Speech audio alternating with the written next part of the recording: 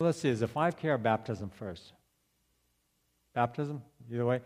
We started baptism class today. Baptism and new members. If you have any interest in knowing more about being baptized, or you're interested to know what it means to be a member, feel free to come next Sunday. Next Sunday at 9:20. That's a weird time, but we're just fitting it in between things. At 9:20 in the morning, we meet in the library of the church. So if you don't know where that is, that's down the hallway of the building. And we'll have a sign out there. But we met for the first time today. And if you couldn't attend but are you interested in either one, you have baptism or membership, please come next Sunday. And we'll be doing that. Okay, and so the next thing I want to just mention is coming up real fast is our 5K run. We sponsor a 5K run for the city of West Covina, and they are going full bore with us this year. This is our 4th year, and Andrew and I have met with the director of the senior center a couple of times, and I've met with some other people in the city, and the city is just putting a lot of publicity into this race that we started 4 years ago. They have 21 different organizations that are going to be represented there. Take, for example, you want a free haircut? They're going to have a class from, I think, Citrus or one of the community colleges where they're going to give free haircuts. So let your hair grow out and have a cut that day. You know? Then we'll see how you look on Sunday, okay? But, things like that. We're going to have, matter of fact, we're going to have the Helpful Honda guys. You guys see the commercials? Helpful Honda? We're going to have the Helpful Honda guys. We're going to post them all along the run route, and they're going to be cheering on the runners and holding up signs. So we got all these different organizations that are joining us this year in this race event. So if you'd like to help out, participate, we still have sign-up sheets in the foyer. But even just to come out and join in and see how it is, it's going to be kind of a fun thing. If you want to run. If you want to walk. We have some of you who walk the 5K, and you know what? If you are in that age category where you're like one of the few people that do, you might even win a medal. You know? It's really pretty cool. Anyway, we're working on that. It's coming up. It's October 8th. So think about it. This is the last Sunday in September. October 8th is the 5K race, and we started and ended at the West Covina Senior Center that's on Cortez, very close to Citrus. So if you're familiar with West Covina, it's on Cortez, right near Citrus, right south of the Christ Lutheran private school, the Christian school that they have there. Okay? Also, if you'd like to help, if you ladies you guys like baking, we invite you to bake something. We're preparing for about 400 runners. But if you want to contribute like a dozen cookies, a dozen cupcakes, a dozen whatever you make, make it and bring it. You can we're going to have registration here on the Thursday before the race, so you can bring it then, or you can even just bring it to the race that morning, I think. And so we'll talk about this again next Sunday, okay? We'll bring this up. But if you like baking, you like making stuff, and this is for the runners. So after they finish their race, we have a refreshment table for them. They'll take it, and they'll say, oh my gosh, this tastes so good, it's homemade, Or, oh my gosh, this is so good, this is Costco. Whatever. It doesn't matter. Just bring it, and we'll use it, and God will use it to bring glory to His name, okay? So I think that's it. Let's pray. Father, we thank you. Hey, we thank you that we can just jump into the ministry you have for us. Now, Father, we can really be active and participate side by side and just really have an enjoyable time serving you. But also, Father, we thank you for your word. And we know this is the heart of why we're even here this morning, is the truth that you have for us, the life, that path that you have for us. So bless this teaching time now and just speak to us as your children and give us the lesson you have for us this morning. Thank you. In Jesus' name, amen. All righty. I know that some of you may not know, but I was away for about 3 months. I was away for the month of June, July, and August. And I put together my sabbatical time that comes up every 5 years with my vacation time. And so I was gone quite a bit. And during that time, I did certain things with my family. During that time, I converted my home office into a bedroom, so my 2 younger daughters would have their own place, and they're overjoyed now. And but I also took my family on a trip to Northern California. I drove up to San Francisco. I hated the idea of driving to San Francisco. That's a long drive, man. 7.5 hours. Some of you do it regularly because you got family up there. I'm not used to that. So I really dreaded it. But one thing I realized as everyone was sleeping and I'm driving along up to San Francisco, I realized, I just started thinking about how the Christian life is kind of like this. The Christian life really, when we think about it, is a journey. It's a journey on a path that God has set out for us. And really, it's a path that all of us, are presented with, but not all of us take it. But it is that distinct path that God has. See, my journey began, and you may trigger some things in your mind. My journey began when I was attending a Bible study, and they presented a verse, John 10:10, and that's where Jesus says that the thief comes only to kill, steal, and destroy. I have come that they may have life and have it to the full. Now, why did my journey start then? Because that verse spoke so directly to me. That's when I gave my life to Christ. I mean, think about it. Who doesn't want an abundant, meaningful life? And that caught my attention. The whole idea of death and heaven and hell, that didn't do anything for me. But this verse, I said, wow, is that possible? That my life can be more everything in abundance and fulfilling and purposeful if I have Christ in my life. And that's what moved me forward. I believe that life is like I said, like this path. And if we really think about what the Bible is teaching, it's talking about eternity, and we're on this earth for a moment. And for our short time on earth, God has this path He invites us to walk. And that path is kind of like this picture that hangs in my office. Now, you may be thinking, did I see that in the Getty? No. If you saw that before, it was in Big Lots. Okay. Now, when you look at this path, it is very clear where the path begins. And when we think of the Bible, where does the path begin? Jesus. It all starts with Jesus. Without Jesus, your path hasn't started yet. It's not even there. You don't even see it. But when you have Jesus in your life as your Savior and Lord, you're going to start to see that path. That path is there for you. No offense. Well, I'm going to talk about something this morning I hope does not offend you. I want to ask you a question, and no raising of hands, but are you sure you are a Christian? Are you sure that you are saved? This is such an important question. It is so important. A lot of times you kind of want to walk around it, But this is such an important question that Jesus said some really, really kind of life-shocking words to us in Matthew 7:21-23. Let's look at this. Jesus wanted to make things so clear about this question about, are you one of His? Are you saved?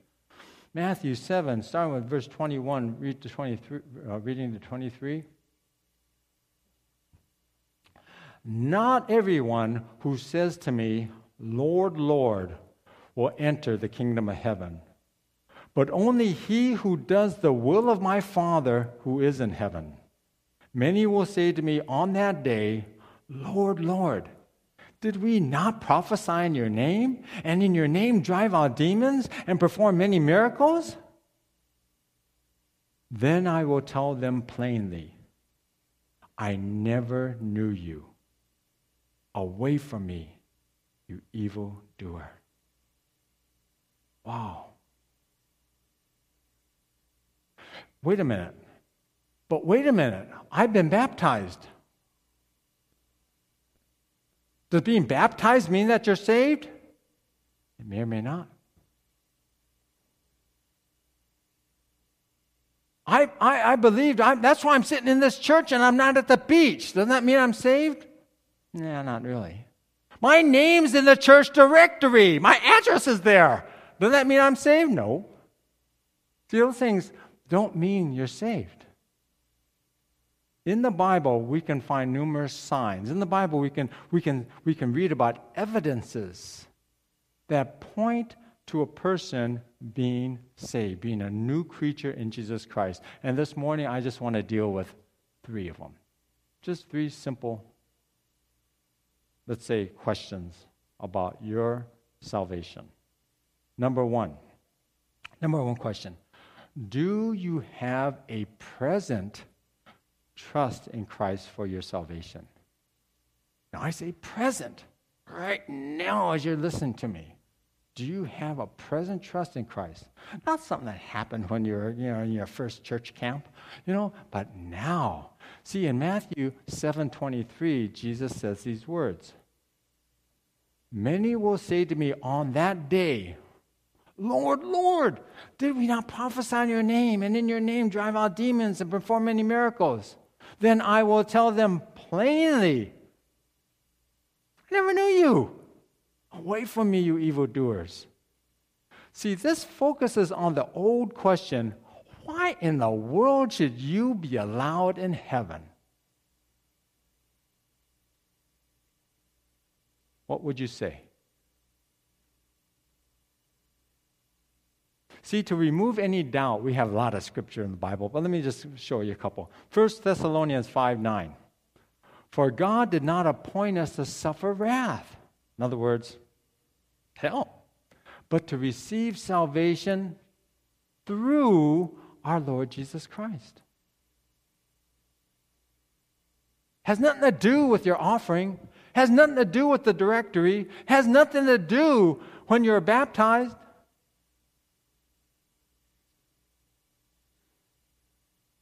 Salvation through Jesus Christ. John 14:6. Jesus' words, I am the way and the truth and the life. No one comes to the Father except through me. Do you have a present trust in Christ for your salvation? Present, not when you're a kid, not when you attended church camp, not when you're baptized. No, now. I listen to sports radio sometimes. Once in a while, I'll turn on and there's one of these announcers. If you guys listen to ESPN, it's Fox now. A guy named Colin Cowherd. I thought his name was a crack-up. But anyway, Colin Cowherd, he once made this statement because he was talking about sports and especially football. He said that people think that just because a team plays 60 minutes, in other words, one game, they can do that for the rest of the season. Answer is no. See, salvation isn't a one-time decision. Oh, done that, everything's cool, got my stamp like on Disneyland, I can go in. It isn't that. See, for you to really live the Christian life, for you to really grow in your understanding of who God is, grow in your understanding of what a Christian life is, it's a process. Man, we're all still learning. We're all in the same boat.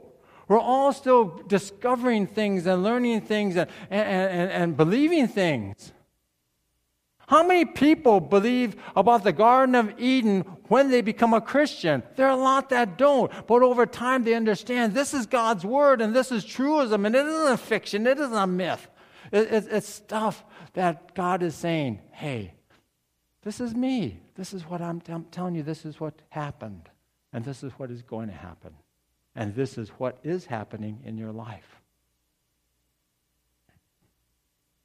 See, when we talk about your salvation, my salvation, it all starts and ends with trust in Jesus.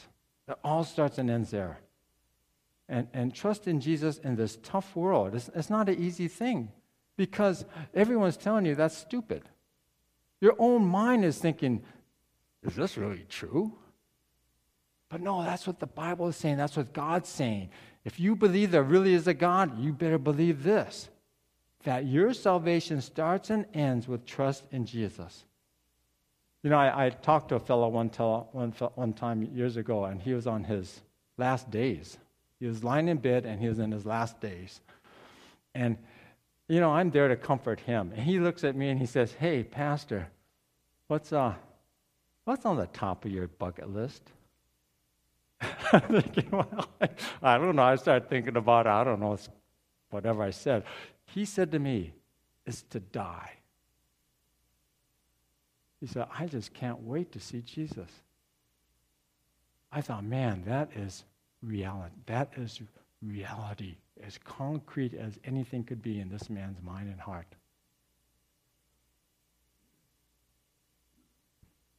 Christ on the cross. Christ on the cross is the only thing that separates the sheep from the goats, the wheat from the tares, and heaven from hell. Any faith, any religion, any philosophy that does not focus on Christ on the cross, I'll tell you, in regards to salvation, it is worthless. It's worthless. It has no value to you. Why in the world do you think Jesus had to come? Let's go on to another question. Do you see evidence of the Son of God working in your life? Look at verse 21 of Matthew 7. "Not everyone who says to me, 'Lord, Lord,' will enter the kingdom of heaven, but only he who does the will of my Father who is in heaven." Basically, what this is asking, are you seeing God work through you, use you? Are you being used of God in this world? Do you see God making any kind of change, any kind of blessing, any kind of anything in this world for Him? Does your life make a difference? Are you a light in the world, or are you not? Are you a light, or are you just part of the darkness? See, that's what this question is. You ever read the Bible and think to yourself, "I can't do that"? You know, that's why it's written. Do you know that's part of God's plan? You know, "Oh, I can't do that." Of course you can't. That's what the Bible says. You're not supposed to be able to. You do it through. God works through you. "I can't love that jerky neighbor of mine." No, you can't, but God can. If you pray for it, God can. He can love that neighbor. He can have patience with that neighbor. He can have compassion with that neighbor. You can't, He can. That's what this is all about. It's real basic, really.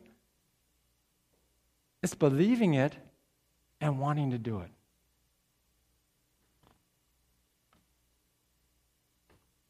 You know, it's like salvation. There is nothing you can do. There's nothing you can do that's going to open that gate in heaven for you. It's all God's grace. It's all Jesus. It's just like the Beatitudes. You guys read the Beatitudes? "Oh, blessed is he who does this, does this." You ever read that and say, "My gosh, I can't do that"? You're right, you can't. It was made for God to work through you to do it. His empowering, His love, His compassion. Not yours. Yours sucks. Really, mine does. Mine does. Ask my kids. They know. We can't do it. It's God through us. And you know, that's God's way. God wants to encourage us by us seeing Him work through us. When we see God work through us, it's encouraging. It's like, man, that's cool. God used me in that situation. You know, I'll mention a fellow, Mel Sashiki. Now, Mel's in a care facility right now. Mel, years and years ago, he led this youth group when we were in a different church called Sunshine. I think it was middle school kids coming together as a church group. A while back, I can't even remember his name, I met a fellow who was a part of that Sunshine group many, many years ago. And he asked me about Mel, who used to be his leader. And he said that Sunshine group was his first exposure to church, to God, and to Christianity. He's in church today. He's doing fine. See, God left his mark on that man. When he was in middle school, how? Through the heart of Mel, working through Mel. You know, some of you, there's a person in our congregation here who's been a part of the Red Cross for many years. She has been going zip, zip, zip all over the place, and Red Cross says, go there, go there, go there, and she helps distribute food and care for people whose maybe their apartment house broke down or burnt down or floods or whatever, and she just goes where Red Cross sends her. And then every week when I was talking to her years ago, every week she'd go home after work, make sandwiches, drive into L.A., and give it to the poor. Give it to the homeless. Give it to the ones on Skid Row. Now, how many people were touched by that kind of kindness and real effort? See, God's will is so clear in His Word. He is just itching to work through us, not only for the world, but for us, to show us that, yeah, you are usable. I want to use you, and I can use you in ways that you never imagined. So the question is God working through you? Do you see? Can you think of God working through you, even in the slightest way? What does Romans 8:16 say? The Spirit Himself testifies with our spirit that we are God's children. See, the Holy Spirit can give you that peace. Yeah, you are. Don't worry about it. You are. Don't worry about it. You know? But we gotta be aware of what the Word says. Let's go to question number 3. Do you believe His Word and keep it? What in the world does that mean? It means, do you understand? You know, it doesn't mean you have to know this whole thing. You don't have to memorize it. But what you do understand here, are you obeying it? What you do understand here, are you trying to live it? Or is this underneath the seat in your car? And you're always wondering, where in the world is my Bible? See, that's why we have Bible studies. We want people to understand this book. We want you to know this book. We want you to understand it. We want you to know how this applies to your everyday life. So the question is, do you believe this word and do you keep it? Look at 1 John 2:24. 1 John 2:24. See that what you have heard from the beginning remains in you. If it does, you also will remain in the Son and in the Father. So it doesn't mean you just read it and say, oh, that was nice, and you put it aside. No, it remains in you. It becomes part of you. It's part of it kind of pops up when you got to make that decision. It pops up when you see that person in need. It pops up when you're dealing with a conflict around you. It pops up. It's there. It remains in you. 1 John 2:4. The man who says, I know him, but does not do what he commands is a liar, and the truth is not in him. Basically, you know, what's he saying? He says, you know, if you know this, you understand it clearly, but you're not doing it. You know, you see all these things. You're just a liar. You say I'm a Christian. No, you're not. You're not living it.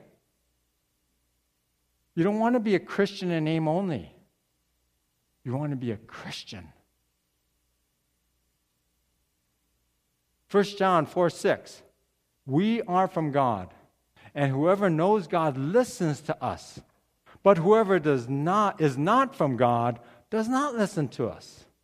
This is how we recognize the spirit of truth and the spirit of falsehood. So we have to kind of ask ourselves, what do I know? What do I believe, but I'm basically not living? What do I know and what do I believe, but I'm not passing it on to anybody else? What do I know and what do I believe? But I haven't mentioned this at all to my kids or my grandkids.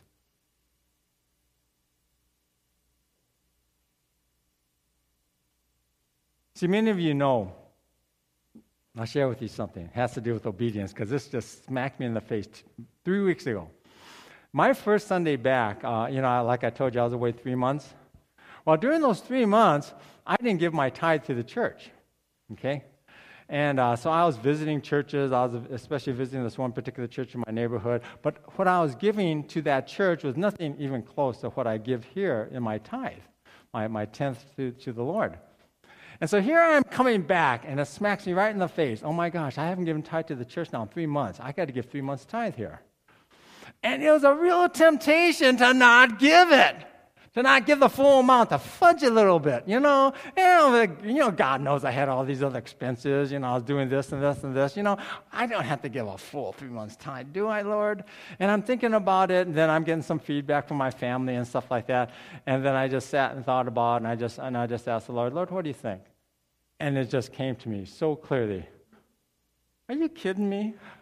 Sure you do. Sure you do. Because that's what it's all about. It's all about obedience. It's all about faithfulness. And it goes back to, hey, can you really ever outgive God? God can outgives us all the time. It may not be in finances, but it's just a lot of different ways. So what do? I had to use a couple of accounts to give everything I needed to give the church for 3 months, all right? And so I give it. The very next week, I get in the mail this envelope, and in the envelope was this handwritten letter. And on this handwritten letter, there was a check. And this check was for most of the amount that I just gave to this church. I said, what? This is crazy, And the source of this was something it was zero expected. It wasn't from an individual. It was from a company. And it was just wild. I mean, I just thought, wow, that's neat. So I showed my wife, and she goes, oh, okay. So anyway, and it's not to say that God's always going to, God, I give you $10, you better give me 15. It's nothing like that. Basically, all it is was something personal for me that just reinforces what I strongly believe, that God honors our obedience. Period. God honors our obedience, whatever that obedience form comes in. He honors our obedience. Money is just a tiny little insignificant thing compared to so many other things that happen in our life. God honors obedience. Let me share with you something when we talk about obedience to God. We just had our Fun Fest last Sunday. If you weren't here, you missed fun. Okay, we had a Fun Fest. And we had people in our Fun Fest usually comes from, that aren't members of our church, that come from the outside. And a year ago at our Fun Fest, there was a couple there. And I looked at the couple, and I just had to ask, hey, where are you guys from? The husband was from Peru. The wife was from mainland China. And I asked, how in the world did you guys meet? And the husband said, well, I used to have an import-export company in Peru. And I went to China to do some purchasing. And I ended up in kind of a small village. And there, as I was staying in that village, I frequented a family-owned restaurant. And as I was going there day after day, I became very friendly and actually attracted to the waitress there at the restaurant. And he was there to a point where he had this relationship with her, and he was going to propose to her in marriage. But before he did, he felt convicted. All of a sudden, boom, he got convicted in his heart what the Bible says about do not be unevenly yoked. In other words, for those for a believer, not to formally yoke themselves or bond themselves with someone who's an unbeliever. And there's a lot of teaching that goes along with that. But anyway, that came into his mind and really convicted his heart. And the funny thing he said is that I hadn't been in church in years. He says, I haven't been in church in years, but I remember that teaching, and I felt convicted about that. So he shared that with the waitress, who was a Buddhist. And she said, if you live your faith will be my faith. They got married, came to the United States, and because of that, he looked up and found a church. A healthy, Bible-believing church. Today, they are active members, have 2 kids. Neat. See, God honors our obedience. He honors our obedience. So what do you think? I've talked about trusting Jesus. I've talked about seeing God in your life. I've talked about obedience and living His Word. You know, if you look at that and say, "Oh my gosh, I don't know if I don't know about that." When I think about that for my life, it's okay. Don't panic. Don't worry about it. You know, there's so much things in timing in regards to the Lord's work and the Lord in your life. But do understand that the Christian life that God has for you, that abundant life, is much more than just a name. It's in living. It's in living. But if you're sitting here and you can't remember when you actually asked Jesus to be your Savior, and you took that step of faith, if you haven't done that, then that's a really important part, because that's where the path starts. It starts with faith in Jesus. So if you haven't done that, I'm just going to give you a little bit of time right now to do it. Okay? And so just, let's just bow our heads and you just go before the Lord. You pray whatever you like right now. Tell Him, "Oh Lord, make this pastor change his sermons," or Lord, help me to know You. Or Lord Jesus, come into my life as my Savior, because I know You died for me. You died for me.